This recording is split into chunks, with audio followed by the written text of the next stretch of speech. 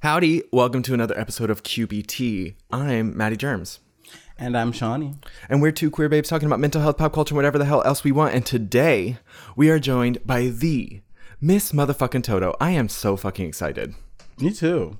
Miss Toto, we're not in Kansas anymore. We're not in Kansas anymore. We're in Chicago, bitch. Well, we're in Portland. But do you remember VeggieTales? Mm-hmm.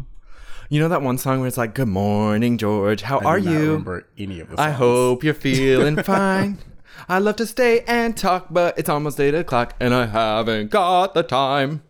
It was about Shadrach, Meshach, and Abednego, and they're like, "I'm Rack, I'm Shaq, I'm Benny." Oh. Okay. Okay, let's get started.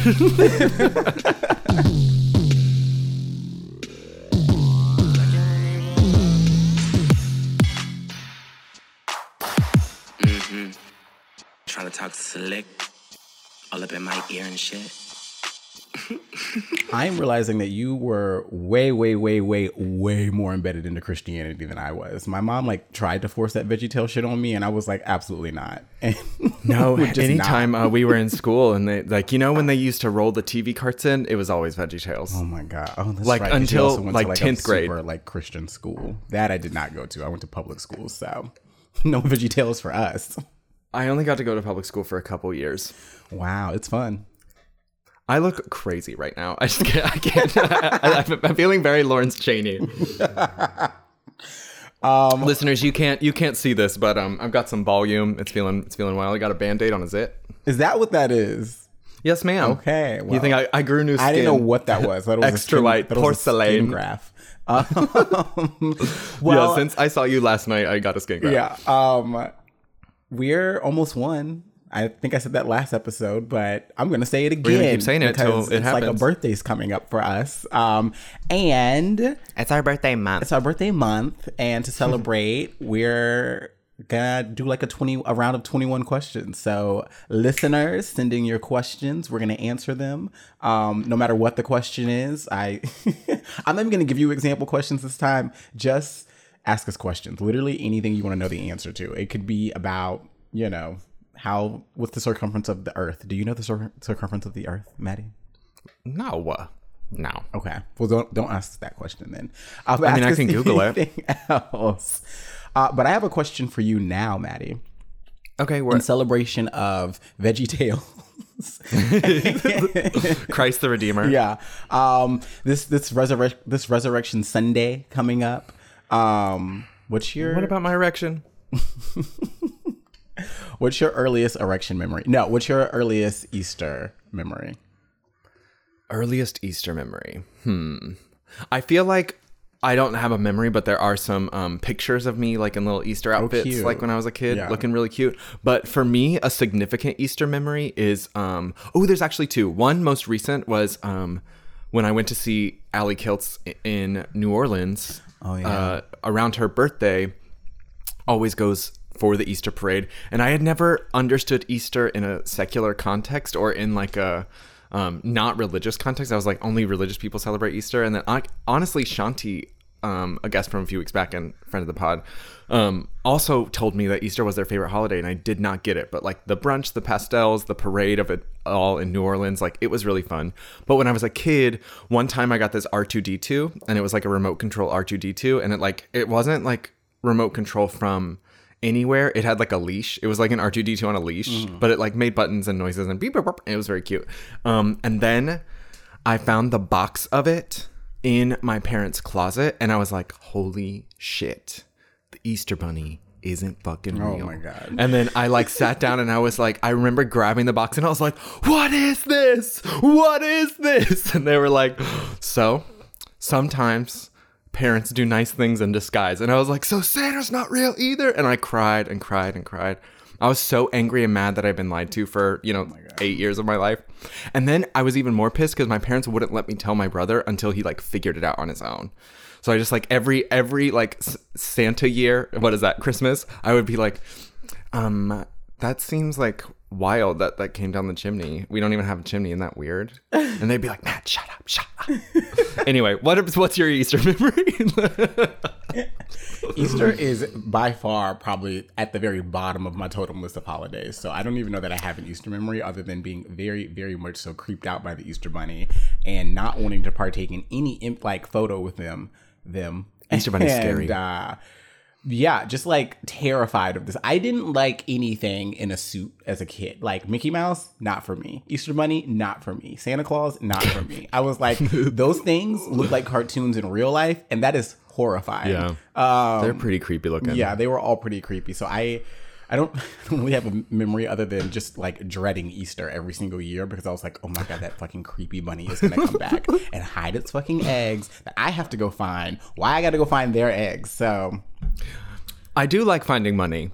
I like finding the ones with a lot of quarters in them. I like finding money too, but I don't need a holiday for that. I can do that any day of the week. Just hide money from today, yourself. Actually. Wow. Congratulations. I didn't even know they made those anymore.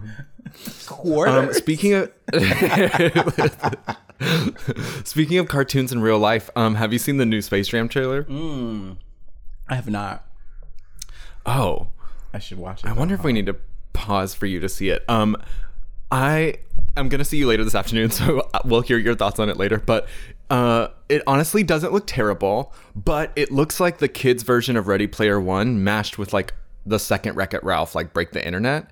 Like essentially what happens is instead of going into like Toonland, LeBron James goes in the server to, and I think it's Don Cheadle is like the mastermind or something, and then gets sentenced to Toonland or whatever. And then they play basketball for his son's soul or something. I don't know. But it was like, they basically bring in all these other animated universes into it. So like they're in the trailer, the Iron Giant is in it. Like without saying too much, I already know all of this. Okay, but you haven't seen the trailer. So I have not seen the trailer, but secretly I know the entire plot to Space Jam 2. That's really exciting. Okay, as an insider, do you think it's gonna flop or not? Oh, I think it's gonna. I mean, it's on HBO Max. Everybody has access to it. I think it's gonna be like a hit. Like just based off of the sheer fact that nobody has to go to adults a theater. and kids can watch it. Yeah, and like nobody's like, there's no like, oh, am I gonna spend my money on this? It's like it's on HBO Max. I feel like a ton of people have HBO Max. Will probably sign up for HBO Max for this. I definitely think it's gonna be a win for Warner Brothers. Yeah, I think so too. Same thing with like I really like King Kong versus Godzilla, which I haven't watched, but I know is out now. I'm like, yeah, it is out. Oh yeah, I'm sure that's going to be a win for everybody because nobody has to actually pay money to go to the theater to see it.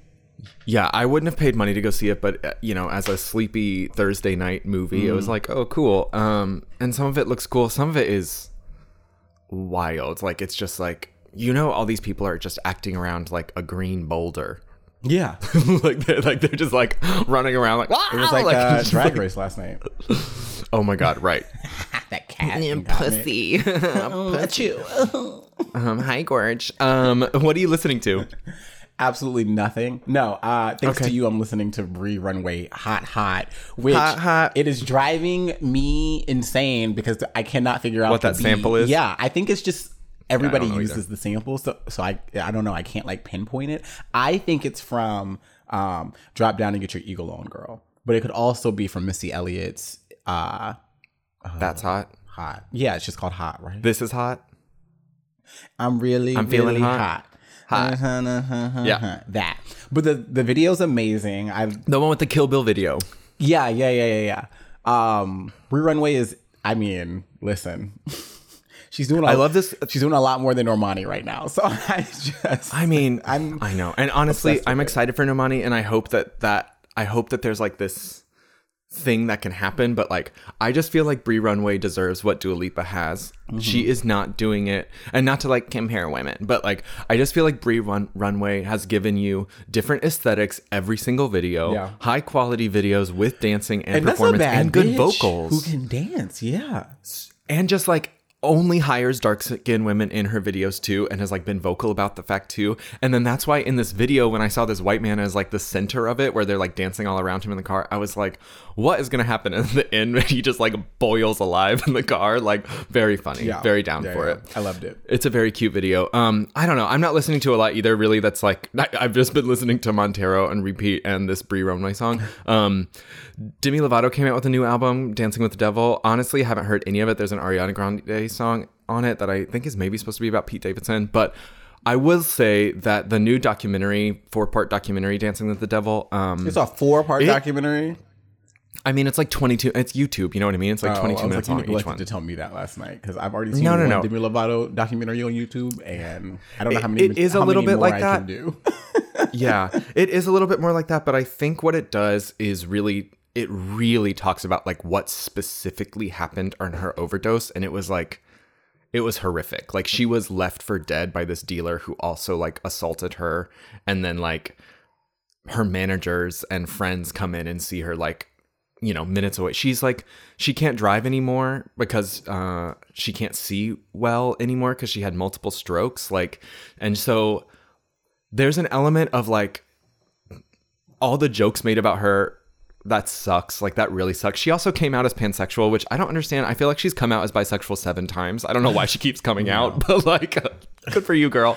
Maybe she forgot. That's not funny. I just feel like she has been really vocal around her addictions and has been really vocal around and transparently as a Disney girl, and like kind of what Disney did to her in these ways. Mm-hmm. Like, whether or not I want to hear her scream into a microphone, I respect her as a person.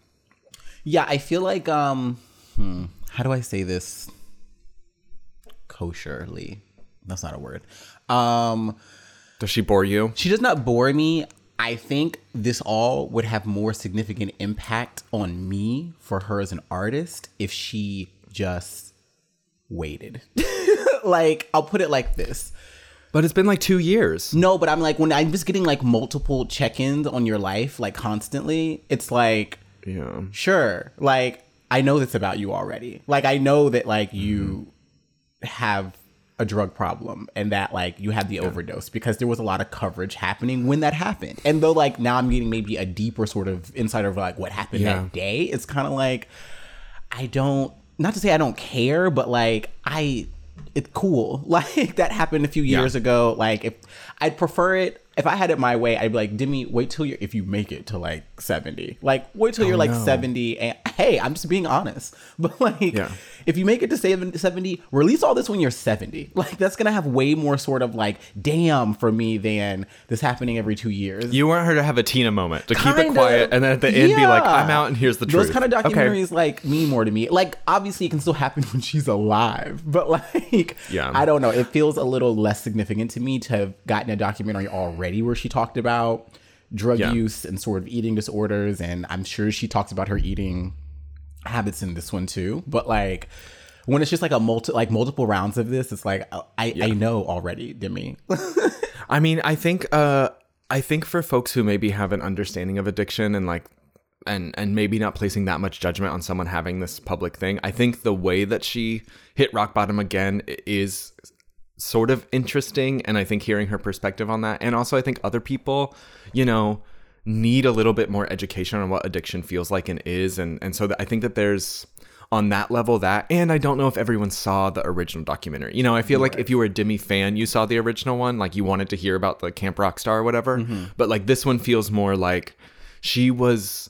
Even if you didn't know who Demi Lovato is, you knew that she just had an overdose. Right. You know what I mean? You know what it is? And I feel like that I think bothers me? It's these like, they're not teenagers. All these like pop stars now that are just like, here's a documentary about me. That's either like a concert film that like touches a little bit on something, or is like a full-fledged documentary. And it's just like, I don't care. Like, can we wait until you are actually somebody I like give a shit about? Like, until you're an actual like icon that has like made an impact? Because sometimes I'm just like, I don't know why I got like an Ariana documentary. I put that in air quotes. Like, I don't need that right now. Ariana, I'll watch this when you're like 50 or 60 and have like actually done something. But like right now, well, I feel like people are trying some impact, but like your journey isn't done. I don't feel like I need to give you your flowers right now because I don't know what you've done to deserve the flowers right now. Especially when you compare those people to people like Tina Turner or who else just had a documentary that came out? I don't know. Tina Turner, well, she's like top of mind for me right now. I'd watch I'd watch a Mary J. Blige documentary. Why haven't I gotten that? But I got a fucking Demi Lovato documentary. Please. Yeah. I feel like the people are trying to emulate what happened with the Beachella kind of thing. Like that is like a really cool film that is a concert film that also gives these background stuff too. And I feel like that's just not going to happen with Ariana's Toilet Bowl. You know, like that's just not going to happen with a Demi Lovato tour. Like, I mean, also forced. We might be saying this and we're giving our, like, I'm sure that there might be people who are like obsessed with Demi and I don't get it because I wasn't, you know, I didn't like camp rock my way into my heart, you know, but I appreciate her as an adult, and I think Cool for the Summer is one of the best songs ever. Agreed. Like, we can agree on that. Cool for the Summer is a good ass Also, like, song. I'm a Demi fan. Like, I have listened to just about every one of her albums. I haven't listened to this one yet. Yeah. So all this, like, quote unquote downing I'm doing right now of her, it's just also coming from a You might come back next week and be like, actually, album of the year. I think for me, when I think about all the Black women who have made way more impact, they don't have documentaries. I'm just like, girl, Demi, like, I get it. Like, you can actually just be quiet and sit down over there. Yeah. Well, you know, Charlize Theron.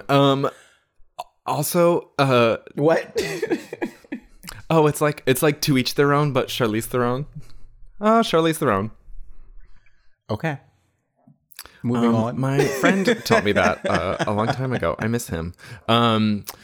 Also, Nasty Cherry came out with an EP called The Movie, which I hope correlates with the new season of that thing. And Angel Olsen has a new single called It's Every Season, Whole New Mess. It sounds like every other Angel Olsen song, but honestly, I haven't listened to the other things. I saw that those came out, and I probably will listen to them later this week. So if you like them, let me know. Cool. I've never heard of Angel Olsen before, but... Oh, really? She's not like an... It doesn't make sense. It doesn't. Never mind. It makes sense that you don't know who she is. Do you know who Mitski is? That name sounds familiar. Mitski, like, is there a Z in there? Yeah, maybe. Anyway, it's like a lady rock, like very, but like indie driven. I don't know. I'm gonna be terribly describe it. Angel Olsen's a brilliant songwriter. It just, you know, it's a little slower. It's like, anyway, it doesn't matter. I am obsessed with the show Couples Therapy on Showtime. Not to be confused with Couples Retreat on VH1. It is not to be confused with that. This is not a reality show. This is not like Dr. Drew. This is like documentary, but it's released as a show. This woman, Dr. Orna Guralnick, I think is how you say her name. In 2019, they released this it was 9 episodes, and then the 10th episode is actually a COVID special that's all like teletherapy, but it just follows couples into this psychoanalyst. She's very traditional psychoanalyst where she's like fully leaning in, you know what I mean? And then is like talking about shadow work. It's like, it's very like when you think of traditional therapy, it's that, but she's like cool with it. And it's honestly really beautiful to see these couples over the course of several months sort of find things out about themselves and how they're putting that into practice or how they're not. And like, you kind of are like listening and getting to see the process of therapy. I think it is just one of the coolest examples of what therapy looks like or could look like. It obviously is like, to some extent, like, here's very effective things there, but I also really love the sessions that she has with her clinical supervisor where she talks about the people. It's so fucking good. I think that you are gonna eat it up. And honestly, the only reason I got it was because I thought P-Valley was on Showtime, and it wasn't until I got Showtime that I realized it was on Stars. And then I found Couples Therapy and I had a great time. I still need to see P-Valley. I was gonna say, so you still haven't seen P-Valley? No, I haven't. Okay. One day I'm gonna come across it and it's gonna be the most beautiful thing in the world. But Couples Therapy season 2 comes out in like 2 weeks or something. P-Valley creator Katori Hall was in the Tina Turner documentary. That was her. So if that helps, because she made Tina Turner's Broadway show, the Tina Broadway show. Oh, cool. Those two together cool. For you. I remember the Broadway show. I think I would really enjoy that show. P-Valley. Yes, but also the Tina. Oh yeah, absolutely. Not the documentary. I mean, the either Tina or. You'll, Broadway show. I feel like same. Yeah. You haven't seen Godzilla vs. Kong yet? No, because I have a friend in town, and I know that they're not super into that. So Miss Gary's not gonna like that. Miss Gary's not gonna like it. So I'm just like, I want to like be able to watch it on my own, like fully enthralled. And I have to like look over at the person next to me, like, are you into this? When I know the answer is like no. I feel like you just need to do it where like if he falls asleep, it's fine. Like you can be in it, and then just like feed her some edibles and let her go to bed, you know? Feed her some edibles. I love it. Whoa, I'm seeing this thing over here. I'm on vulture.com because I'm reading about couples therapy and the fact that it's related to Anthony Weiner's. Yeah, Anthony Weiner's marriage and like that show, or not show, the documentary that came out about him. Anyways, to the right over here, they have Justin Bieber, BTS, and Ariana Grande are all under one roof. And I'm thinking Scooter Braun must now represent all of them. And that is terrifying. Anyways. Moving on. Fuck Scooter Braun. He also represents Demi Lovato. I'm like, whoa. I don't know why. Maybe Scooter is the reason why I don't care about Demi Lovato. Okay, sorry, we're gonna move on. Also, The Nanny's on HBO. Did you ever love The Nanny? Oh my god, I've been obsessed with The Nanny. Yes. I watched like 6 episodes this morning. Honestly, I needed a little bit Fran like Drescher just like light hydration. Ugh.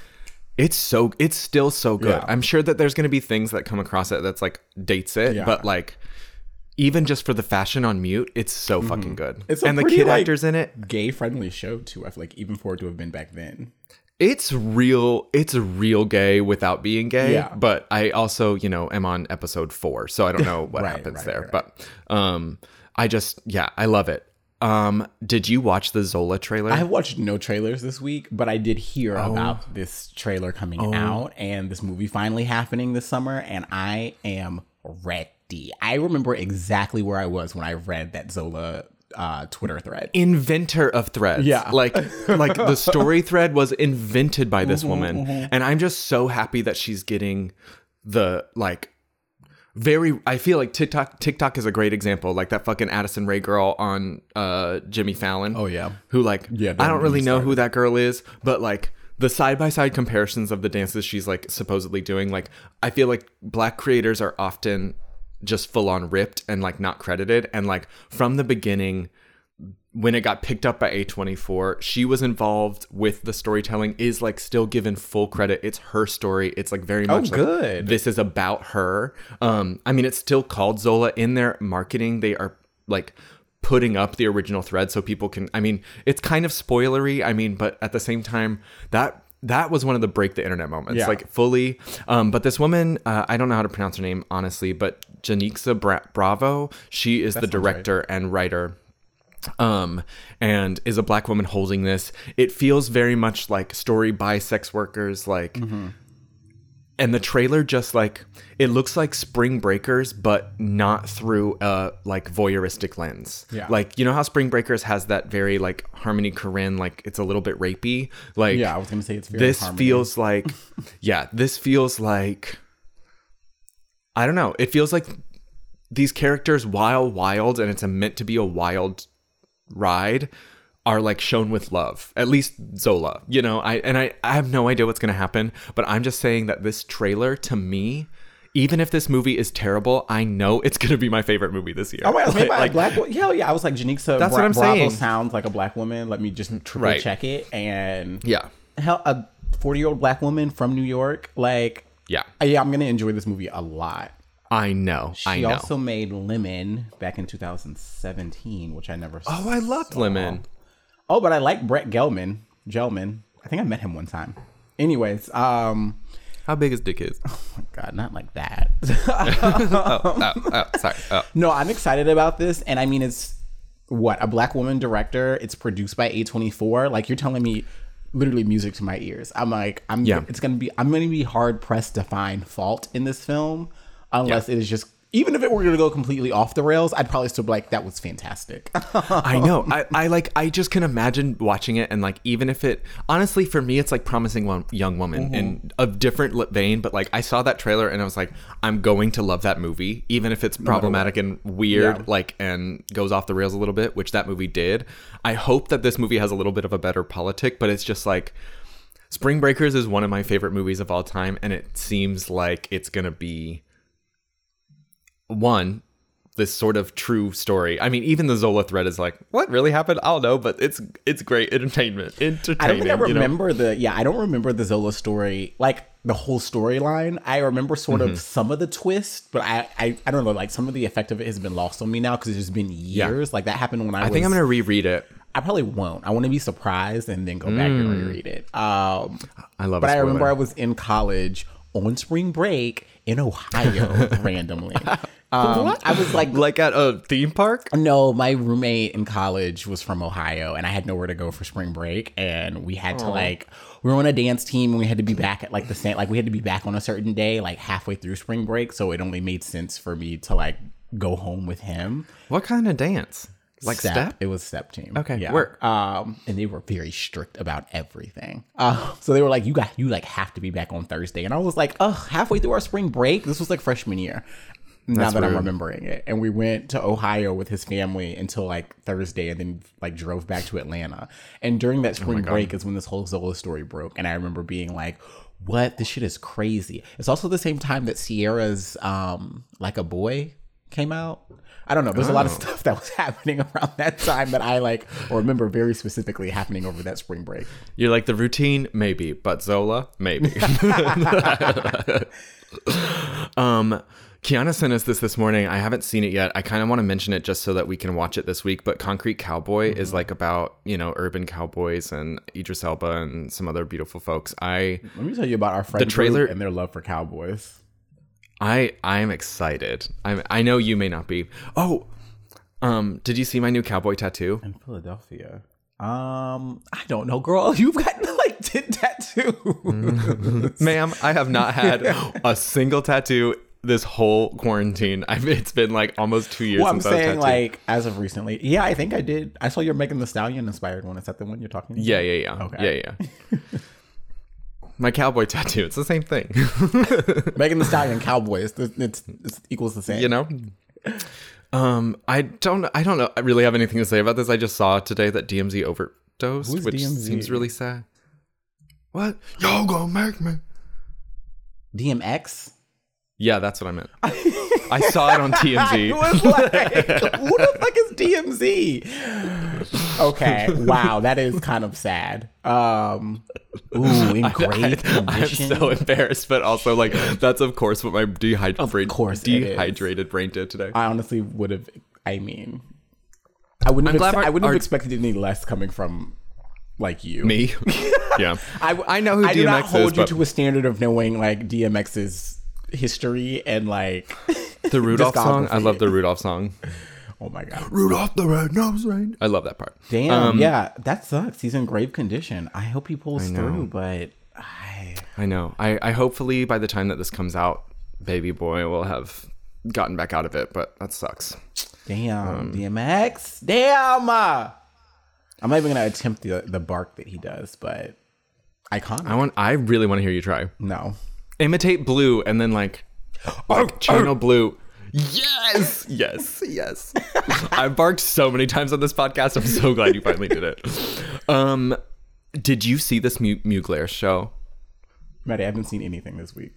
Okay. I know you keep telling me that, but you could at least like pretend or lie or like something. Okay. Hey, listeners, the Mugler show, it's amazing. It's so good. There were so many colors and fashion. It's so much style. The models, mwah. It was all good. It was great. You know what? Did that sell everybody? Yeah, you're almost right. Is that a mimosa, ma'am? Shh. Is your mom listening? Like, are you on work hours? Like, yeah, what? I'm working right now with you, girl. Don't be telling her. It's afternoon. I'm not your boss. Mugler, Hunter Schafer, and then Dominique Jackson, like they're in it. Dominique Jackson gives one of the best walks, like I'm going to show you when I see you later this afternoon.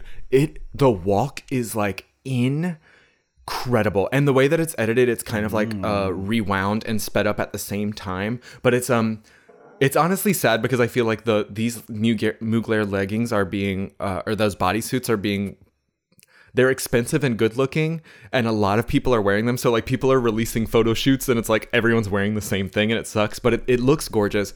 But like, I love the cool. Okay, yeah, it's okay, Hunter. Yeah, I like it. It's like all in drop reverse. Down. Yeah. It's so cool. They, but just like seeing the little videos of Dominique, just like, and I think there's each of them get a couple looks. So there's like 2 full walks, and it just like, there's one where Dominique like puts on this jacket obviously it's reverse, but like it looks cool. And it is, I would say colors are limited. It is like more black and white, but, she's just looking stunning. Speaking, nope, I don't have a segue for this. Michael Jackson. But once again, I'm looking over to the right where people put all the things they think I'd be interested in. And did you know that Iggy Azalea and Tyga released a song yesterday called "Sip It"? I might cut that out. I thought you might be. I don't give a shit about that. Who's flipping on this Mugler show? One of the Thorns. One of the Can Hadids. they do that? That's what I meant, actually. One of the Thorns. Bella. It's like Bella Thorne. I meant the Thorns of the fashion industry, the Hadids. Okay, Dominique, no, I like their crazy faces. Okay, give it to me. Yeah, I know. I think it's also a Shy Girl sample. Maybe at least using part of it. Hey, this is like 62 inches down her back. It's insane. But it's not even just that she does a good job. It is like a career-defining walk. Mm-hmm. Like it is. I honestly, I could be wrong, but I think that she was. I was gonna say that I think that she was taught by Miss J. Alexander, and then also went to teach walks on her own before she got Pose. I think I might be confusing her with someone else, which sucks. But if not, like, she could now. That walk is like, it will be studied. It's so beautiful. I just, fashion, whatever. People get bored by that, but I love celebrating her. And I mean, Hunter looks great too, but just like in comparison, it's like when Gigi Goode was next to Shea Coulee at the Fenty show. Yeah. And it's like, it's not Gigi's fault that she was next to Shea Coulee, but she was next to Shea Coulee, All right. Do you have any other pop culture that you didn't pay attention to this week? Yeah, I'm also realizing that there's a new Black Widow trailer that came out 3 hours ago. I'll probably watch that. Do you want to talk about it next week, or are you gonna watch it now and then we'll talk? No. Also, wait, Winter Soldier and Falcon and Winter Soldier is a decent show. It's very after WandaVision, it seems very obvious that Marvel decided to go in a complete opposite direction. They were like, okay, for all the straight people that didn't like WandaVision, like, let's make a really straight, like, bro-y show for them. And that's what it feels like. Yeah. They were like, how we're like military propaganda? Yeah. Here's a show to let you know. Yeah. They're like, just in case you forgot, this is absolutely a tool of the state. Yeah. And I mean, I like it. It's, I like it. I mean, Marvel can pretty much make anything that I'm into except Agents of S.H.I.E.L.D. and Agent Carter. Those were misses. But they're also for ABC, which, is a whole thing. There's a lot of violence in Falcon and Winter Soldier, which I like enjoy. Like a lot of people getting shot and like blood. And I'm like, thank you, Disney Plus, for giving me like something that's rated PG-13. Good for them. Yeah. Okay. Yeah, we can't have sex, but we will have violence. We will have violence. Yeah. Very America. Let's take a quick break before we are met with Miss Toto. I am so excited. Also, speaking of which, another person who loves a cowboy aesthetic. She loves a chap and a cowboy hat and looks hot and gorgeous doing it. I am so excited to talk to her. Let's take a break. Let's take a brizache. Whoa. Bye. Brizache.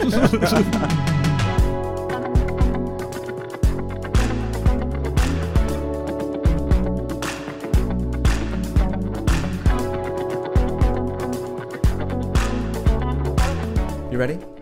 As ready as I'm ever gonna be. All right, work. She has risen. Okay.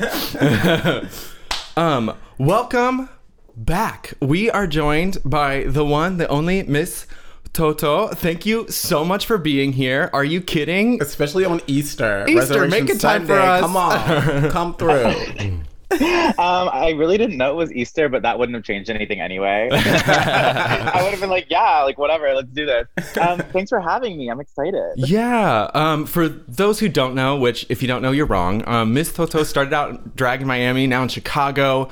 Bodybuilding Barbie, drag legend, featured in Huffington Post. You've personally fundraised over $50,000 for Black organizations since June, and currently fundraising chair for the Chicago Black Drag Council. We just talked to the Vixen a couple weeks ago about that too. Yeah, that's your girl. And producing the Black Tea podcast with Lacey Stool and Miss Baby Banks Kool-Aid. You're in it. You're here. Thank you for being here. Woo, yeah. Accolades. When you say it like that, I'm like, I'm doing way too damn much. Like, I need to chill out. Well, thank you so much.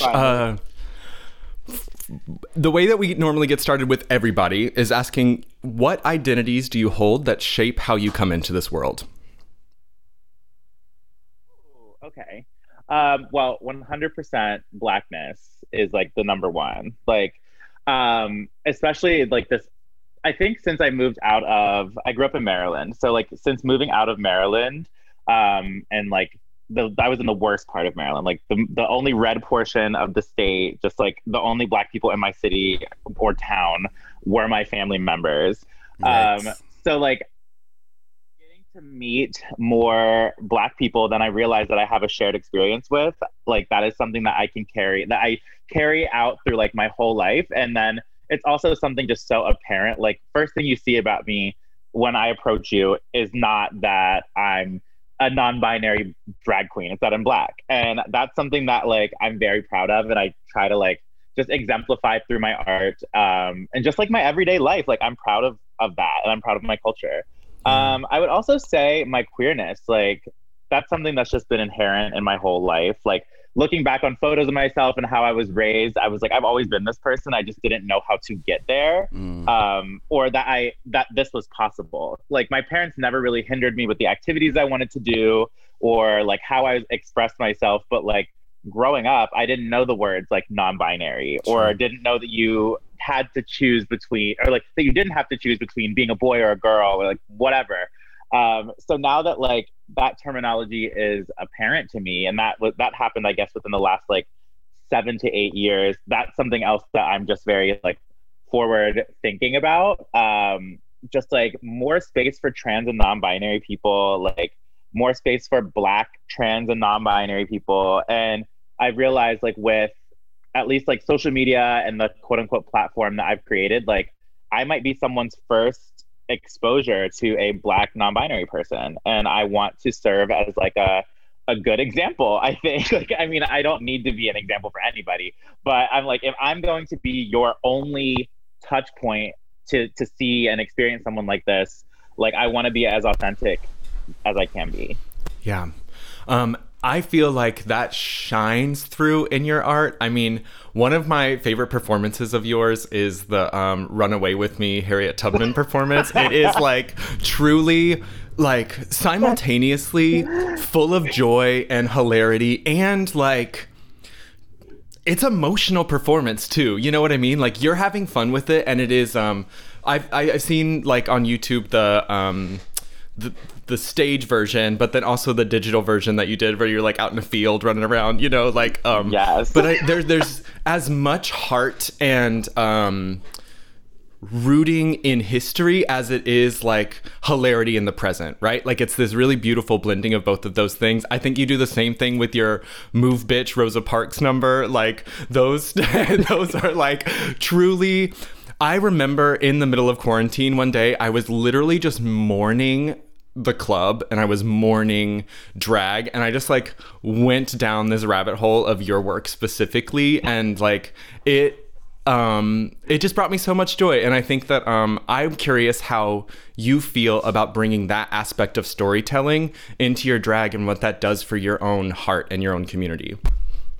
So as far as like storytelling in general, I realize like a lot of just in art in general, I was growing up and I'm like, okay, my parents were trying to have me do a bunch of things like dance. I was like, not really this. Like doing like painting and like sculpture. I was like, not really this. But then I realized like now all those little pieces of the things I was doing growing up like have turned into me doing drag. Like, oh, I can paint, but I'm not painting on paper. I'm painting on my face. Yes, ma'am. Or, oh, I'm not like a dancer like in a company or something, but I'm doing performances and using that talent on stage. So now I'm able to take these ideas and these concepts that I like create and then tell a story. But the challenge is always doing it in like a 3-minute and 30-second time span. Right. But then if I'm doing something that's a little like, it would be considered controversial because Harriet Tubman, some people are going to be offended by it. Some people are not. But as a Black person, and if I'm not being disrespectful, I think I can do it and I'm going to do it the way I want to. Yeah. Cause like, and it depends, like, especially with how the Black community oftentimes sees queer people and sees like gay people, it's negative. So like, I forget what I was put on. It wasn't the Shade Room because I probably would have quit drag if that happened. But it was one of these like Black pages that was like dragging me. And I'm like, honestly, I didn't do anything disrespectful, but it is something that I put a lot of work into. Like it's bringing like light to something that we don't often think of, but also like it brings Black people into this conversation. It shows as an example of like, oh, this is for me. Like the part where I'm doing, it's like, come on, ride the train. And I'm going in the audience and getting all the Black people. I'm like, you're a part of this. This is your experience. No one else can be a part of this experience except the Black people in this moment. So I think like that is something that's really important to me because for the story, like, yes, a bunch of people can enjoy the stories that I'm telling in regards to like Rosa Parks or like Harriet Tubman, but it's specifically meant for Black people to enjoy and like something to resonate with them. It's like, because they're able to like find that joy and laugh and like, and really like get into that experience. Because like, I've noticed a lot of times, like some of the white people, when they're watching it, they're like, ooh, am I allowed to laugh at this? And it's like, yes, you can. But also you need to tip me double because there you go. For your white guilt. But it's equity. Always like give me the money. It's always like a fine line that I don't mind walking because like if it's something to do with a culture that represents me, I feel like if I'm doing it in a respectful way and I'm telling the story that is like, I mean, not necessarily authentic because Harriet Tubman is not running through a field in Pennsylvania, but it's like I'm bringing that experience that I had in the club and created in the club now to like a digital platform and just trying to tell these stories and make it like enjoyable, but also like bring it back into their minds because people don't think about how impactful and how important these like Black icons were and are to like what we're doing right now. And I feel like, I mean, if Nicki Minaj can go around talking about Harriet Tubman every other second on Queen Radio. To freedom! Freedom! As a Barb, that is the most important thing she's ever said. Okay. I'm interested in, I mean, you mentioned being, you know, a good example of a non-binary Black person. Like, what does that look like for you? Not to say that, like, that's what you're doing, but, like, what are some examples you've seen? Who are some people? Like, what is that? Just talk about that a little bit more. So I am saying like I might be some people's only touch point because of how I like where I was raised and like what like activities and stuff I was involved in. So like I was a collegiate athlete. So a bunch of people like who are cis, hetero, straight people who were athletes at the same time, like follow me and see me being so chaotic and like screaming about gender reveals and like just being like the exact antithesis of what they've been taught. And like now I'm just this like drag queen that's screaming about how like gender isn't real and like cancel your gender reveal parties. And I'm just living my life exactly the way that I want to. And I think it's important just like when I'm talking about being non-binary or explaining like my queer experience, I'm like, this isn't a vacuum. Like this is my queer experience as a non-binary person, but there's not a look for that. There's not like, you just need to be respectful. Like my whole thing, like just looking back on like this whole college thing, I was a cheerleader and a bunch of these cheerleaders went to college, met their husband, now having babies, gender reveal. And I'm like, hello, we're past that. And if I'm in your friend circle and we're friends and I'm explaining to you why this is potentially harmful for your unborn child who may be trans or non-binary, this is a talking point where you should at least be listening. And I've noticed like some people either like come to me to have that conversation, which I think is great. I don't need to be having this conversation with you because it's not the oppressed responsibility to educate their oppressor. But because I'm like in this position and being so loud, I have no problem talking to them about it. And I think also just having like, I wouldn't say I'm the most like, because once again, non-binary doesn't have a look, but I'm like not generally wearing skirts, etc., like walking around. Like I would say some of the times I'm mask presenting, despite my nail polish and like faggy clothes. But like, I think it's a safe point for people to be like, okay, I know that Toto is non-binary, and this is a jumping point to like understand queer culture better as a whole. And I would say like, I'm not the, like in reference to like Black queer activists, I'm not the most radical. I'm not out there organized. I'm not an organizer for protests. And I'm like, I'm doing what I can and what I feel like I am the most beneficial doing, which is raising money, because I love money and I'm good at raising money. But like, I feel like looking at, these are like radical Black activists who I look up to and I love, but that might be too much for like some white people who are just realizing and understanding and unlearning their own racism and understanding like the queer experience. So that's what I mean by like, okay, maybe I might seem more approachable or less scary because they actually know me and they've seen how I went from not understanding my gender and being a he, him, and just like a normal little gay sissy to like being this like non-binary, like chaotic drag queen. So I think that's what I mean by that. And that's activism. That's activism in and of its own right. Like, I feel like, and we've talked about this on the podcast before, like, I feel like activism gets this rap for, like, you have to be out organizing and out in the streets, like, protesting or whatever. And it's like, I mean, getting involved in local politics and voting is activism. Like, doing what you're doing on, like, you know, just being approachable and being able to just have conversations with one person at a time is, like, activism. Or choosing and refusing to like not die, like fully just being like, I'm gonna stay alive to fucking spite you. You know what I mean? Like that is activism. And calling out these straight white girls for gender reveal parties. Ma'am. Absolutely. I'm like, listen, like, oh my God, on Transgender Day of Visibility, there was a gender reveal that killed 2 people. Yeah. I was like, what is, like, first off, what are you not understanding? Yeah. Whoa. But also, like, it just, I don't know, reflects back to even my upbringing. Like, I asked my mom one time, I was like, was there a gender reveal for me? She was like, no. Right. She was like, I felt like that was dumb. We had a baby shower because I was excited to have a baby. Yeah. But I didn't care about diapers. Like what, right. Okay. She was like, I didn't care about like what you were going to be born as, because that didn't matter to me. I was just excited to have a baby. And I don't know why people are so like pressed about the genitalia of their unborn child. I was like, see, this is why you're my mother. Yeah. Like, this makes sense. Yeah. This is the correct answer. Did you feel that your exploration of gender and your like realizations about yourself happened before, after drag, because of drag? I would say partially because of drag. So like, I know growing up, I was telling people I was a girl born in a boy's body for like years and years and years. So my parents were like, oh, Rock's trans, sure. Like, they were just like, do whatever you want. They weren't like ever pressuring me to do like anything. Like, I was really just free to do whatever I wanted, which I think attributes to like looking at the activities and stuff I did. Like, yes, I was playing baseball and soccer and basketball, but I was also like a cheerleader and doing dance and like doing the more feminine things. So like looking at where I am now, it's like I can look back on photos of myself and see what I was trying to do at that time and never really got there. Like in high school, I was wearing long t-shirts as like dresses and like leggings and just like gay jewelry. And I feel like in college, I kind of stepped away from that because it was much easier just to fit in, to be like cis passing.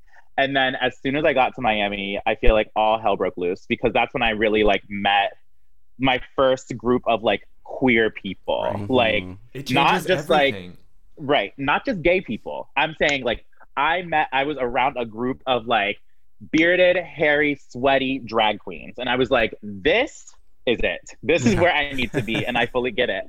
And then once I understood, like, oh, I don't have to choose between being a boy or a girl. I could be both. I can be neither. I can be literally whatever I want. And I think through drag, like through Miss Toto, like I started off a bearded, non-padded, like drag queen, just as a kind of like fuck you to whatever everyone else was saying about me to my drag, because people were like, oh, you have all those muscles, you can't be doing drag. And I'm like, well, I'm gonna do drag. So that's that.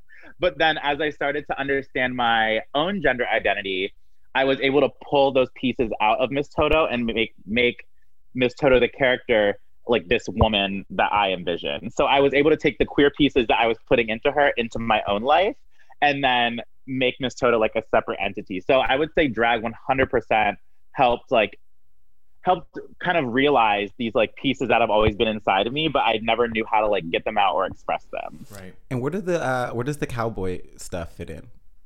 So I grew up in the middle of like Western Maryland, West Virginia. Yeah. I was like riding, like I was a horse girl.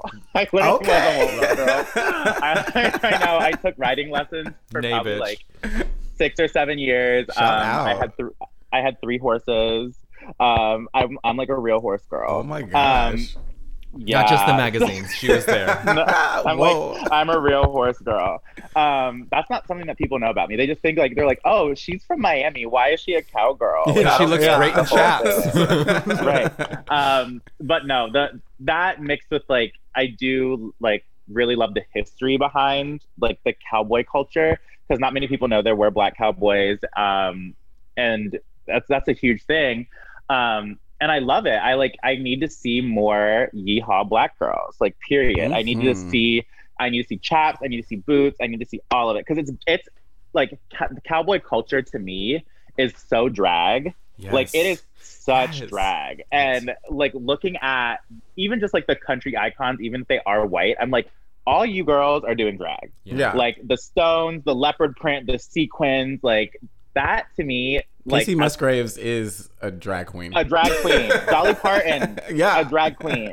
Like it's just so like when I'm looking at inspirations, like yes, a lot of my inspirations do come from Black culture, but I'm like country, the aesthetic is such high drag and high camp. And then even listening to the music, it's storytelling on like they create a whole like vision for this story that they're telling you that's where I really like lean into. / it makes me feel like I'm being authentic to who I am as I like started, because a lot of people like connect me with Miami because that's where I started drag. But I would say that my like more authentic self like comes from where that Western Maryland, West Virginia, where I spent most of my life growing up, where I'm like, that's what is more home to me than like the whole chaotic Miami scene. That's the closest anybody has gotten me to wanting to listen to country music. If you want some recommendations, I'm not like I dabble in country. There are some songs that are country, but they are more like pop country. Okay. That I vibe with more. And then there are a few like Black country artists that I really like too, and it gives more like blues than it does like honky tonk type shit. Right. Well, I mean, like other shit white people stole, like the aesthetic, the storytelling, the music, like that is not authentically white. That's authentically Mexican. It's authentically Black. Right. You know, like that's like where that shit comes from. I love that, and we would love your recommendations. I'd love to. I'm always down. I'm from North Carolina, so like and I'm from Tennessee, so. Oh my gosh! Also very used to being around horses and farms. So I was in, where was I? I was in Nashville. Was it last summer? In August, when we filmed Orville and Shania's video. Oh right. For Legends Never Die, which I thought that was like so fucking crazy, because I forgot you were in I was with Orville on my birthday, and he was like, hey, like, do you want to be in this video? And I was like, yeah, like I'll go to Tennessee, like let's have some fun. Then he was like, okay, you'll be scene partners with Jada. And I'm like, okay, 2 Black queer people at once together with Shania Twain and Orville. I was like, fierce. Then we get there, and our other friends are there who are also Black. There were, I think, like 4 or 5 Black queer people in this video, let alone the other queer people who were in this video. So like I wasn't really thinking about it while we were there, but then I'm thinking when I saw it premiere, I was like, there are Black queers on country music television. Yep. You bitches wish. Yeah. Like they're like the whites are shaking. The cis whites watching CMT are shook. There is a drag queen on a Black drag queen on CMT. Yep. Like that to me, I was like, this is really, really crazy. Like I would have never thought in a million years that I would see a Black drag queen on CMT. That is insane. Wow. I didn't even think about that. I love that video, by the way. I completely forgot. I think we talked about it like when it came out too. Yeah. It like we were in awe. I love that that was a positive experience for you. It was so much fun. Well, I mean, I would say for the weekend that we were there, the music video was like a day, not even a day. It was a night. We were there from like 6 p.m. to 2 a.m. But the rest of the time we just like were at this really cute dive hotel. And all the rooms were like themed. And me and my partner were in the honeymoon suite, which had 2 disco balls, a shag carpet. The radio stations were sex, drugs, and rock and roll. There was no TV. It was just like a very cool experience. And I'm just like very thankful that I was able to do it like with a bunch of like queer people. Mm-hmm. Like, I don't think there was anyone that I interacted with aside from like maybe the motel staff that was a cis person, like a hetero person. Like, thank God. I'm hearing a lot in your work, in your life, of like, obviously there's this definition of queer related to gender expression and gender and like who we fuck, right?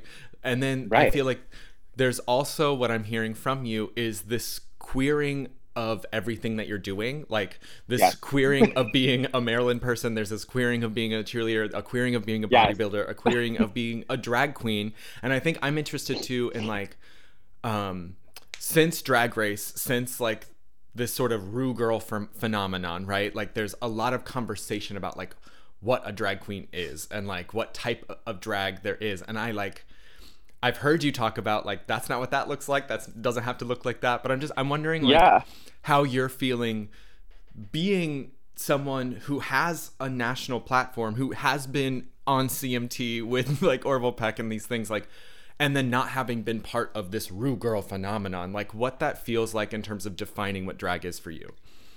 So I think that Drag Race has done a really good job at bringing drag to a bunch of people. Sure. That's not necessarily a good thing, not necessarily a bad thing. Right. It just gives a lot of people freedom to be critics of something that they may not understand or may not be something for them. Right. Like when I do drag, it's not for the general 14-year-old who is in like Iowa, just like a drag fan who loves Drag Race. Yeah. I'm doing my drag for maybe that kid in Iowa who has no other connections to drag other than seeing my Instagram. That's right. Like it's not like, and I think it's a great thing that like Drag Race does show kind of a lot of spectrums. It doesn't give you the full spectrum, but like but it's a digestible spectrum too. Correct. Yeah. But I think it's interesting because like I do the type of drag that I do, but I wouldn't say that I do high drag, like where I'm in sequin beaded this and that with the big styled hair and all that, and I love it. Like if I could go to a brunch and see a drag queen in big styled hair doing brunch and like saying happy birthday to the bachelorettes or whatever, I love that shit. Like drag bingo, go for it. Yeah. It's not my drag, it's someone else's drag, but I do appreciate it and I do like it. And I would say like also I would attribute part of like just my like following or whatever to being adjacent to these like Rue girls. Like because I am friends with a lot of them, people like see my content because I'm with them or like if they share it or whatever, which is great. And I think the people that do end up the people that follow me and support me like understand that Drag Race isn't my goal and what I'm focusing on, because I'm like, yes, this is great and I love the girls for doing that, but like I have so many other things under wraps that I'm working on, and like the content that I'm putting out is not for the ultimate goal of being on Rue's show. Right. Love her, she's gorgeous, love what she's done for the culture, but like I've really seen how it's kind of like shaken some girls up and like really takes you out of your love for drag. Like some people obviously blow up and like they ride that Rue Girl train and that is great for them. They're doing their little like drive-in drag gigs and they're doing the Boss Events tours, this and that. But then I see some girls who are like, I need to go to therapy because that was trauma. And I'm like, babe, I have a dog. I have a little 9-to-5. I got shit going on with drag. I don't need more trauma in my life. That's like, right. I don't need it. You stay busy enough. Right. But I do really, I appreciate like, not just Drag Race, but I do appreciate drag getting a place in the mainstream. And I would also say like, I love what Dragula is doing because of also like, it's giving another like, spectrum of drag. Like, yes, Drag Race is giving you something. Dragula is giving you something completely different. But I think it would be behoove of people to think outside of just what is produced on TV. And that's where I find like a lot of the people that I follow as inspiration. Like, I wouldn't say that I look at like who the next 13 Rue girls are going to be or who the next 10 Dragula girls are going to be for like my inspiration. I'm looking at the artist. I'm like, oh, this is cool. I'm going to support this person. Or like, oh, I love their art. I'm going to support this person. I'm going to find out more about them. I like their story. Let me find out more. Opposed to like what someone is going to be like on TV. Because I've also realized like from knowing a lot of these girls before they go on TV, I'm riding for them because that's my friend. I'm like, she might have looked like shit on this week's runway, but that is my friend and I'm going to fight for her. And like, when I see people talking about them online, I'm like, I'm getting defensive, not because I think she did a good job, but because I see strangers like talking negatively about people that I really care about. And I'm like, that is scary. I don't need strangers like digging into me and my drag, telling me that I'm terrible and I should die and all this. I'm like, I have enough trauma. Let's please like not add more. Like this, it's too much because I realized just from being friends with these girls, like the fandom is crazy and they're vicious and they like just attack the girls for a TV show. Yeah. Like it's literally a TV show. And then I also feel like it just pulls away from the enjoyment and the fun of doing drag. Like drag is supposed to be fun. If you're not having fun doing drag, like what are you doing? Yeah. So really, like literally stop doing, like figure it out, like maybe reinvent yourself, like figure out what made you start drag in the first place and like try to get back to that. And I've noticed like sometimes it like just from being on the show and you get like dragged down, that like it takes the fun out of what you came on the show so excited and like looking so hopeful, like this is gonna change my life. And it did, but then I'm looking at the girls afterwards. I'm like, you're not happy, and I want to be happy. I'm trying to be happy over here. Like I don't know. But I do watch the show.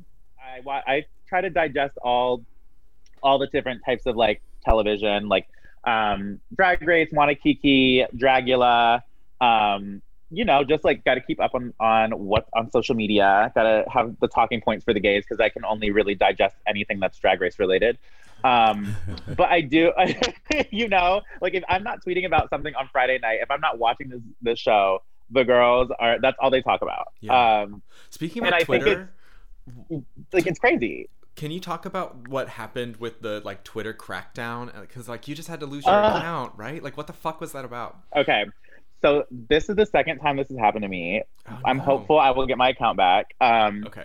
But what happened is, I don't know what DMCA stands for, but it's pretty much like if you use a song in performance or like whatever, if you use it in a meme, if you use it in a video, they'll do like a sweep of the internet for this song, and anywhere that it is, it will be like taken down.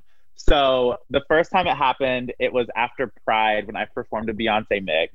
And I posted it on, I posted a clip of it and my account was taken down.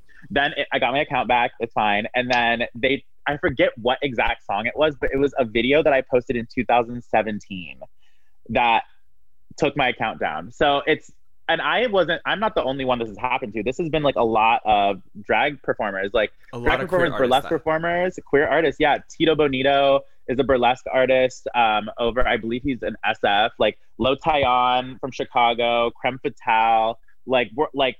I'm saying these are people that have like content out on the internet. Like Lo Tayon's content is viral. Like every time she would do a performance, she would go viral. And literally, I forget, I don't even know what song it was, but she was like, I'm just going to create a new account. I'm not going to submit appeals and all that because it's just a lot to try to get your account back. And I think it's crazy because you look at an app like TikTok, which utilizes the sounds. Like you can use a verified sound and use it on your video and call it a day and you're good. But for Twitter, it's still even counted under fair use because there's like some legalities. And one of the rules of fair use is if you're using the art or if you're using the song to make money and you aren't making more money than the artist, like I personally am not making more money than Beyonce, Giselle knows Carter. Right. So why is my performance being taken down? But the issue here isn't whether or not it's legal or not. It's the fact that it's a service that just like goes through and sweeps. And then when you appeal it, it takes someone from actual Twitter to go through the appeal and like decide if it was valid or not. And they're not doing that. So I'm sitting over here. That's how I got most of my content out, whether that be like my merch or things I'm selling or my videos. And then all of a sudden it's just like, boom, everything you've worked for is gone. And now you have to start over. And Twitter's hard to build up that following, like back in some ways. It like, I know people love to like interact, but then like will hesitate for years to hit the follow button. Like I know. This is why I don't get on Twitter. Twitter is the bad land. Too much. No. Not the bad land. I'm like, I will stick to TikTok and Instagram for right now. No, Twitter is a dark place. It's a scary place. But I do think it was like really kind of overwhelming to see the amount of people, because I was one of the first girls to get deleted. And I was like, I'm back, because I had a backup account from when I was deleted the first time. So I was like, I'm back on this account, and like tons of people were sharing it. So it made me feel good. Like people that I did not expect to share it. Like some of the girls from Drag Race UK were sharing it. I was like, thank you. Like, thank you for understanding that I'm going through it. Yeah. We're all going through it. But like they just literally deplatformed me for a video from 2017. Yeah. Like I'm definitely not making money off that. Like that's definitely not happening. Yeah. It was crazy. Silly. But here we are. I'm curious, not to dive into it, but you were talking about trauma, and I think that there's a lot. Trauma, yeah. Trauma, drama, Twitter. I think that there's something interesting around the ways in which trauma lives in our body, and we have to like move through that. And I'm wondering if bodybuilding helped unlock some certain things for you, or like what sports was that a way to move through that? Did it bring more trauma? Like I'm interested to hear about that. So I definitely use like bodybuilding and lifting to kind of combat a lot of what people think about masculinity, muscularity, femininity, all of that. Because like just in my day-to-day, I am a sissy. I have my nails painted. I'm usually in a like crop top at the gym, tiny little booty shorts, whatever. But like lifting hella weight and just like, and I love strength training and I love like working out. But as far as like then taking it a step further into bodybuilding, which is inherently just super intimidating in general, but it's like hyper masculine, but also hyper feminine. Like these are the most like bro-y, masculine butch dudes who probably have never spoken to a gay and or queer person in their lives that they've known of. Yet they're standing up on stage in a thong, which is less fabric than any drag piece that I've ever worn. Plucked, pruned, and groomed. And I'm like, y'all up here are gayer than I am. Yeah. But after stepping into like, because I've been just raised like thinking like, oh, these are the most toxic masculinity. These men are just gonna hate me. And I think like by forcing myself to go to my first competition, it kind of like shattered that whole idea, because I met not only did I meet like so many really amazing, beautiful, muscular women, which like helped really click something in me, but also meeting so many like men in the men's division, because I compete in the men's division because they don't understand gender or non-binary, and that's okay. So many guys that were like really friendly and cool and not weird in the slightest about my identity, So something that I've realized, like every show I go to, I end up making a new friend. And I usually end up with like a new girlfriend and a new guy friend. And they're always like, oh, I never had a gay friend before. Or like, I didn't know you were gay until you opened your mouth. And I'm like, correct. Correct. You shouldn't. Right, exactly. But like forcing myself into these experiences kind of helps me also like shake some shit up in my own head, because sometimes, because I am in a very queer centric bubble, like when I don't really see straight people and I don't really talk to straight people aside from like my coworkers and my parents. But then like I step into this bodybuilding world where I'm like, oh my God, I'm so jarred that I am like not only am I like the Black minority, but I'm like the queer gay minority, whatever. It's a little jarring, but I always end up having a great experience, which I think is good for like just my own like sanity, because I'm like, okay, straight people all aren't evil. Some of these people probably are evil, but not all of them. And it's always nice to come out of there being like, okay. And plus, if I win or like I'm eating up these straight boys, I'm like, y'all just got beat by a sissy, period. So that's always fun too. But I think like I would like to see more queer people doing like strength training, bodybuilding, competing in any regard. And I wouldn't say there's a huge community for that. But we all kind of like know each other, like just via online. Like the queer bodybuilding community is not very big, but we all like kind of see what each other's doing, and like we'll double tap and support in whichever way you can. So I think that's really, really nice, and it helps it at least helps me like stray away from like the trauma that I've kind of forced on myself, like being afraid to talk to the straight boys in high school, or like being afraid of the football team and doing this and doing that. And I'm like, now all the football team are like mechanics still living in my hometown on their 5th kid at 26. And I'm a bodybuilder. Like, what are you doing? So it's always kind of like looking back on it, I'm like, I think this was more so for myself, just to like shake some things up mentally that I was so afraid of, which I'm not anymore. Do you ever feel like your race and Blackness have helped sort of prepare you for interacting in spaces where, I don't know, there aren't like many of you? Because I have felt like in my experience being Black, I'm like, okay, for like maybe a third of my life, I was only surrounded by white people. Like I was the only Black person in my class or in my school. So now when I'm in spaces where I'm like, oh, I'm the only like gay guy, that's fine. Like, right. No, when I'm like, I don't feel weird at all, because at this point, like, even if I am around like hetero people, I still like know that I'm gonna do something that they're gonna be like, oh, they're fine. Like, oh, they're not threatening, which isn't necessarily a good thing, but it's just like I've kind of like formulated this group or like this safety net around me to where I'm not gonna put myself in a dangerous situation or a situation where I'm going to be inherently uncomfortable. But also just being Black in general, being raised, like you said, like being the only Black person in your class or being the only Black person here and there, looking around, I'm like, oh, I'm good. Yeah. I'm good. But I was talking about this with my friends the other day. Like when you're at a party and you see another Black person over there, you're like, okay, like I see you. If anything goes down, like, it's like a known thing. It's like we might not even like walk up to each other and talk, but like if something goes down, I see you over there. I got you. If you got me, right? It's like an unspoken thing that it's like, okay, we're both here. We see each other. I got you. We don't know each other. We might meet. We might cross paths. We might talk. But just know it's like a unspoken thing, and I think that there's something very powerful in that too. But it does kind of like, I don't really think of myself like being a minority in these spaces anymore being as jarring as it used to be. Because definitely when I was younger and starting to understand like my Blackness, I was like, why am I the only Black person here? Why was I selected to do this? Why is it just me? And then now, as like 20 years later, I'm like, you know what? It is just me. And I'm going to make it known why I'm here and why I'm doing what I'm doing. I love it. I love calling that shit out. It's my favorite thing in the world, to make white people or straight people uncomfortable. It's like a thing, like make white people uncomfortable. I'm like, I will call out race every second I get. Like if I'm the only person in the Black room, true. I will be like, hey, you guys, do you realize I'm the only Black person here? And everybody's like, oh my God. And I'm like, what? It's the truth. Or like, hey, I'm gay.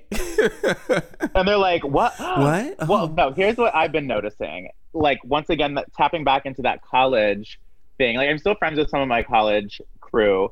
And one of these girls I know, I wouldn't say she's my friend, she's an acquaintance at this point, but had a bachelorette party. All these bitches there was like 10 bitches, all in jeans with the same middle part brown hair, nary POC, no type of diversity in sight. And I sent this picture to my friends. I said, this looks like Get Out Jewish version. And they were like, they don't even have diversity in the denomination of religion they got in that damn circle. Like having a Christian girl would have broken it up a little bit, but like I don't know. I if anything, like if you're following me on my like non-drag page, which a lot of these people do, and I've said it before, I'm like, if you look in your friend group and you don't have any type of diversity, there's a problem. Like, you don't have one Black friend, you don't have one Asian friend, and I'm not saying everyone needs to inventory and be like, oh, here's my Black friend, here's my Asian friend. We're not advocating for tokenism around here. No. But when you're looking in your natural friend group and it's all white people, don't you feel a little, I mean, I'm sure they don't feel a little weird. Actually, I'm sure they don't feel weird. That's completely normal. Imagine a POC stepping into there and being like, what's going on? Because now I don't have anyone to have a shared experience with. And maybe I am the token, or why am I the token? Why am I the one that y'all invited? And why didn't y'all invite the other people who you know? Like, what makes you the acceptable Black person, but not these other people? That's when I run. When I'm like, oh, I'm the only Black person in this, or the only gay person or queer person in this group. Like, why am I acceptable? No. Like, let me get out of here fast. There's a reason. That's why I text the girls. I'm like, are you going?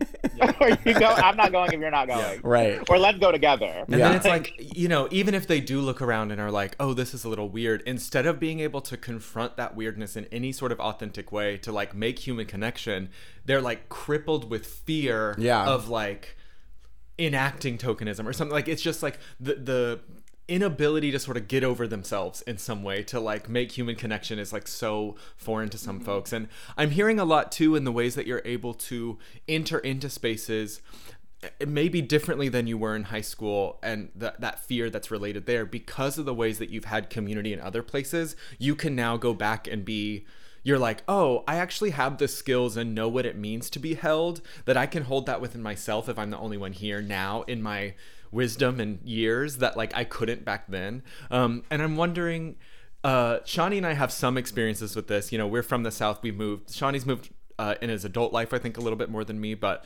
Shani's about to move to LA. I'm moving to Austin, and I know you've moved from Maryland to Miami to Chicago and like reinvented yourself and rebuilt community. I'm wondering what advice or what offerings you have in that rebuilding and in that process. So I would say each step has been, I forget, I did a podcast like 2 weeks ago, but I like realized that each step that I've made, like from Maryland to Miami, from Miami to Chicago, has been like getting closer and closer to like finding this community that I've been wanting. Like, I didn't have in Maryland a community of Black queer people. And then I had 3 Black queer friends at University of Maryland. And then once I moved to Miami, I met that bigger queer community. And then upon there, I realized that like, yes, I still want to be surrounded by that queer community, but I would like to be surrounded by Black queers. So then that's why I like partially moved to Chicago. So in regards to like moving to a place, find the people that, or like at least, I mean, do your research, but find the places to go and the people that you like see yourself wanting to be around, and find out where they're going, because that's something that I just ended up doing on my own. Like in Miami, I had no queer friends. I met this one drag queen at a club from the smoking section. We like got dropped off on an Uber, and we got dropped off at the smoking section of this club. And she was like, if I can spank you with this yardstick, I'll let you in the smoking section. You don't have to wait in line. We were like, period. So then she was like, come to my party. It's a once a month queer party. Come. And I went with my one friend who I knew from Maryland. And from then, that was like the jumping point into this bigger queer experience. Like, it is a little scary when you move to a new city and you don't know a lot of people to go out, but like it is 100% beneficial to put yourself out there, because you might, as long as you can make one friend, that's something. Like, you don't know like where that, right, you don't know where that journey could take you. And I would say, like, without meeting that one specific drag queen, like, I probably would not have started the type of drag that I was doing to develop into this. Like, that one-off experience of being accidentally dropped off at the smoking section of the Basement in Miami. The club is called the Basement. Being dropped off at the club, it's just like you don't really know what to expect. So I think if you go into a new city or a new like community, I wouldn't try to have any expectations, because like you just need to be open about like, yes, I have an idea of what I want to get out of this, but like if you are like, I'm gonna do this, and this, if you create that structure, it doesn't allow for the freedom for bigger things to happen. So like, especially with LA and Austin, like those are super big cities that are like, I don't know. I just think like, if you're moving somewhere, just having the most open mind possible and like getting into the spaces that you see the stuff that you're interested in. Like I knew moving to Chicago, I'm like, here are the bars that I'm trying to go to, because that's the type of drag that they're doing over there. And that like, I need to see that. And just from being there in those spaces, like I was literally going out by myself and just meeting people, and it developed into like a friend group or a community. And I would say if you're listening and you're trying to move to a city, or even just you're in your own city, and you're trying to like branch out, like don't be afraid to put yourself out there. And being alone is scary, but you're definitely going to be a stronger person if you go out alone. Plus people not like prey on you, but like I think they want to make sure you're safe if you're alone, because like they'll notice you're alone and they're like, hey, are you new here? And like you're less intimidating. Like when you see somebody with a big group of people but you want to talk to them, you're like, well, I can't talk to them, they're with all their friends. But if you're alone or with one other friend, it's much more easy to like make these connections with other people and be approachable. Yeah. I agree 1,000%. Yeah. I feel like if I hadn't been open to meeting this little weird drag queen when I did, we wouldn't have this podcast. Oh my God, shut up. Ew. Okay, well, that was beautiful. Thank you so much. Do you want to take a quick break and take some meds? Yes, let's do it. We're almost ready to come back again. We're back. It's time to take meds. Time to get happy. Time to spread some joy. Maddie, you want to go first? What meds you popping? Yeah. Okay. Well, are you going to talk about yesterday? Not if you talk about yesterday. No. Okay. So you'll talk about. I had a great day yesterday, by the way. But we're taking the same meds. Maybe it's fine. No. I'm going to pick something different. I got something different. Okay. I had a great day with you yesterday. I love you. But I got tattooed last week, and it was just like the first time in like a year and a half, 2 years or something like that, and I forgot how much I love it. Like the pain. Honestly, tattoos when they're done, I'm like, cool, that was nice. I honestly just love the process of like laying there and just like zoning out, and like it feels like you're getting through something. It's like, how much can I challenge my brain to get through shit? And it felt very much for me like this visual representation in 3.5 hours of what I've had to do this entire quarantine, of just like sitting down, grinning, bearing it, and then just like, how are you doing? I'm fine. Like very that. Right. But very much that. What'd you get? I got a cop car on fire. Yeah. With the period. The license plate says ACAB, and then I got this like Megan Thee Stallion sort of. Yeah. It's a pinup. It's not so much like a portrait, but it's like of her, that that Grammy shoot that she did where she had the horses and she's in like the icicles. Yeah. Anyway, I got that, but like as a pinup outline, like a truck flap. Anyway, it's cute. It is cute. Yeah. I can vouch for it. Yeah. Thank you. Good for you. Those are my meds. What's up with you, Ms. More Toto? meds, yeah. I would say, well, I mean, it's the first gorgeous weekend in Chicago ever this year, because I feel like we've had this winter, we had like 3 snowpocalypses, girl. And yesterday, I have a dog, and my dog's name is Tate. And Lucy's stool has a dog named Nelson. So I went down south to Lucy's, and Lucy has a gigantic backyard, and our children met for the first time. And we like sat outside and drank beer and smoked some weed and let our kids play. And it felt like the first like nice, it just felt so good to have like the sun on my skin. And then also like I was driving there, I'm thinking like, if I ever become a parent, like you have to take your kid to play dates. Yeah. And I was like, I'm really driving my damn dog 40 minutes to go on a play date. I must really love this dog. Yeah. So, and I do. And I really love my dog. So, that like, I was just like so happy yesterday that it felt nice to just have the sun on my skin and like have the kids meet and spend some quality time with some Lucy Stool. It was just a great day. And I'm like trying to carry that energy now from like just having that great day, trying to carry that through like the next week and like trying to just keep that vibe and keep my energy up. And I feel like it's happening now that winter depression's over. The sun is shining, and we're just gonna keep it moving. Yeah, vitamin D of all sorts. Correct. What type of dog do you have? What is Tate? Tate is a pit bull mix. Oh my god! Oh my god! So cute. I adopted the Angel after Hurricane Irma in Miami. Okay. These people came back from the hurricane, and they came back to their house, and on their screen and porch, they found a like puppy covered in ticks and dehydrated, so baby. Sick and gross. But then I was on Pet Finder because I was at home in Maryland during the hurricane because I was like at ground zero, like my shit was about to get knocked over. Yeah. And then I found this, I saw my dog as a puppy on Pet Finder, and I was like, I need this. This is my dog, like period. Yeah. And then I did a phone interview and I did 2 in-person meetings, and then I've been with Tate. We've been with each other for a little over 3 years. Oh, beautiful. I love that. What you got, Shani? Yes. My meds, you'll all see pretty soon, but we had a really, really, really fun, cute, dope photo shoot yesterday. Thank you to Bria, our photographer, and Carlos, friend of the podcast, our creative director, and Gary, who's in town, also friend of the podcast, who is our production assistant / stylist. He's in the other room making a bunch of noise right now. Shut up. Probably keeping my dog occupied. Aww. Yeah, it was fun. It was a lot of fun. We had a lot of looks. I don't know. It was our first real big thing that we did for the podcast. I mean, we've done a lot of big things for the podcast. It was like our first big like real photo shoot for the podcast. Yeah. So you'll all see that soon. But I don't know. Made me really happy. I woke up yesterday very much so like I bit off way more than I can chew this week. Like I have a friend visiting from town. I have a photo shoot. Like work was driving me crazy until like Thursday night at like 2 a.m. And I was like, I don't know if I'm gonna be able to pull it together for this photo shoot. But you know, a little bit of alcohol and friends made it a lot. You pulled everything off though. Yeah, you did. Thank you. And I love one of the reasons I loved yesterday too is because especially being in Portland, I love being in a space where I'm the only white person.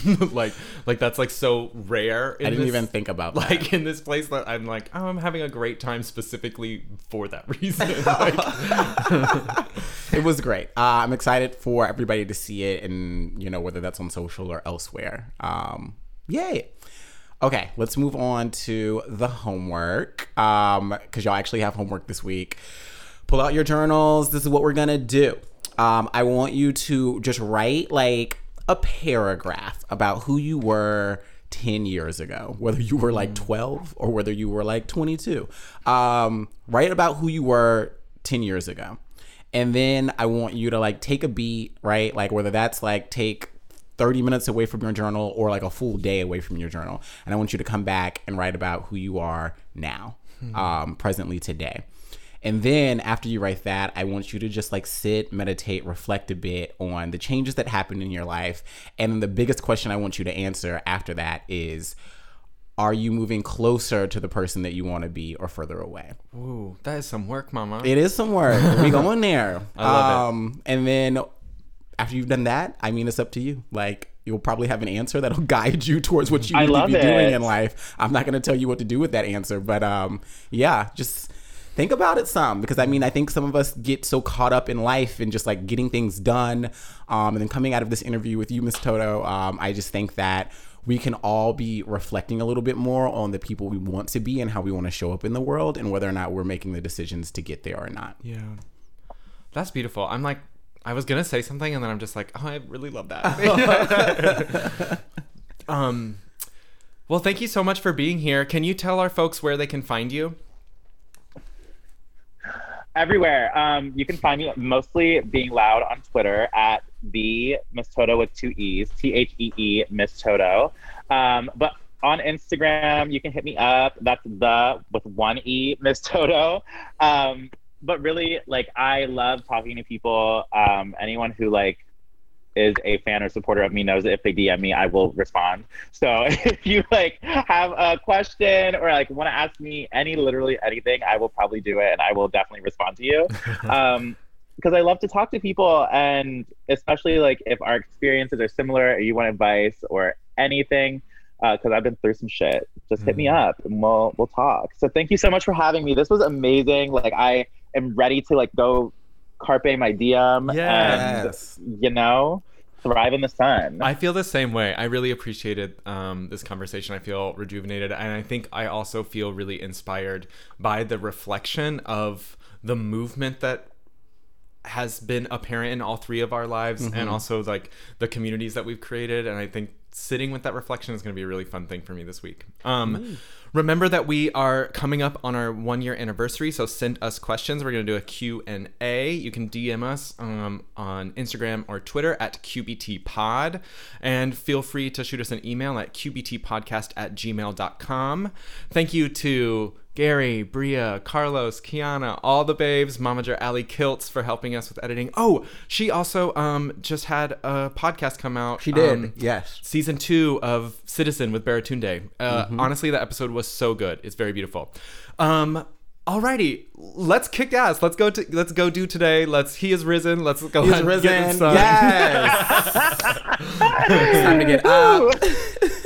Yes, I'm hungry. All right, bye. Bye. Bye.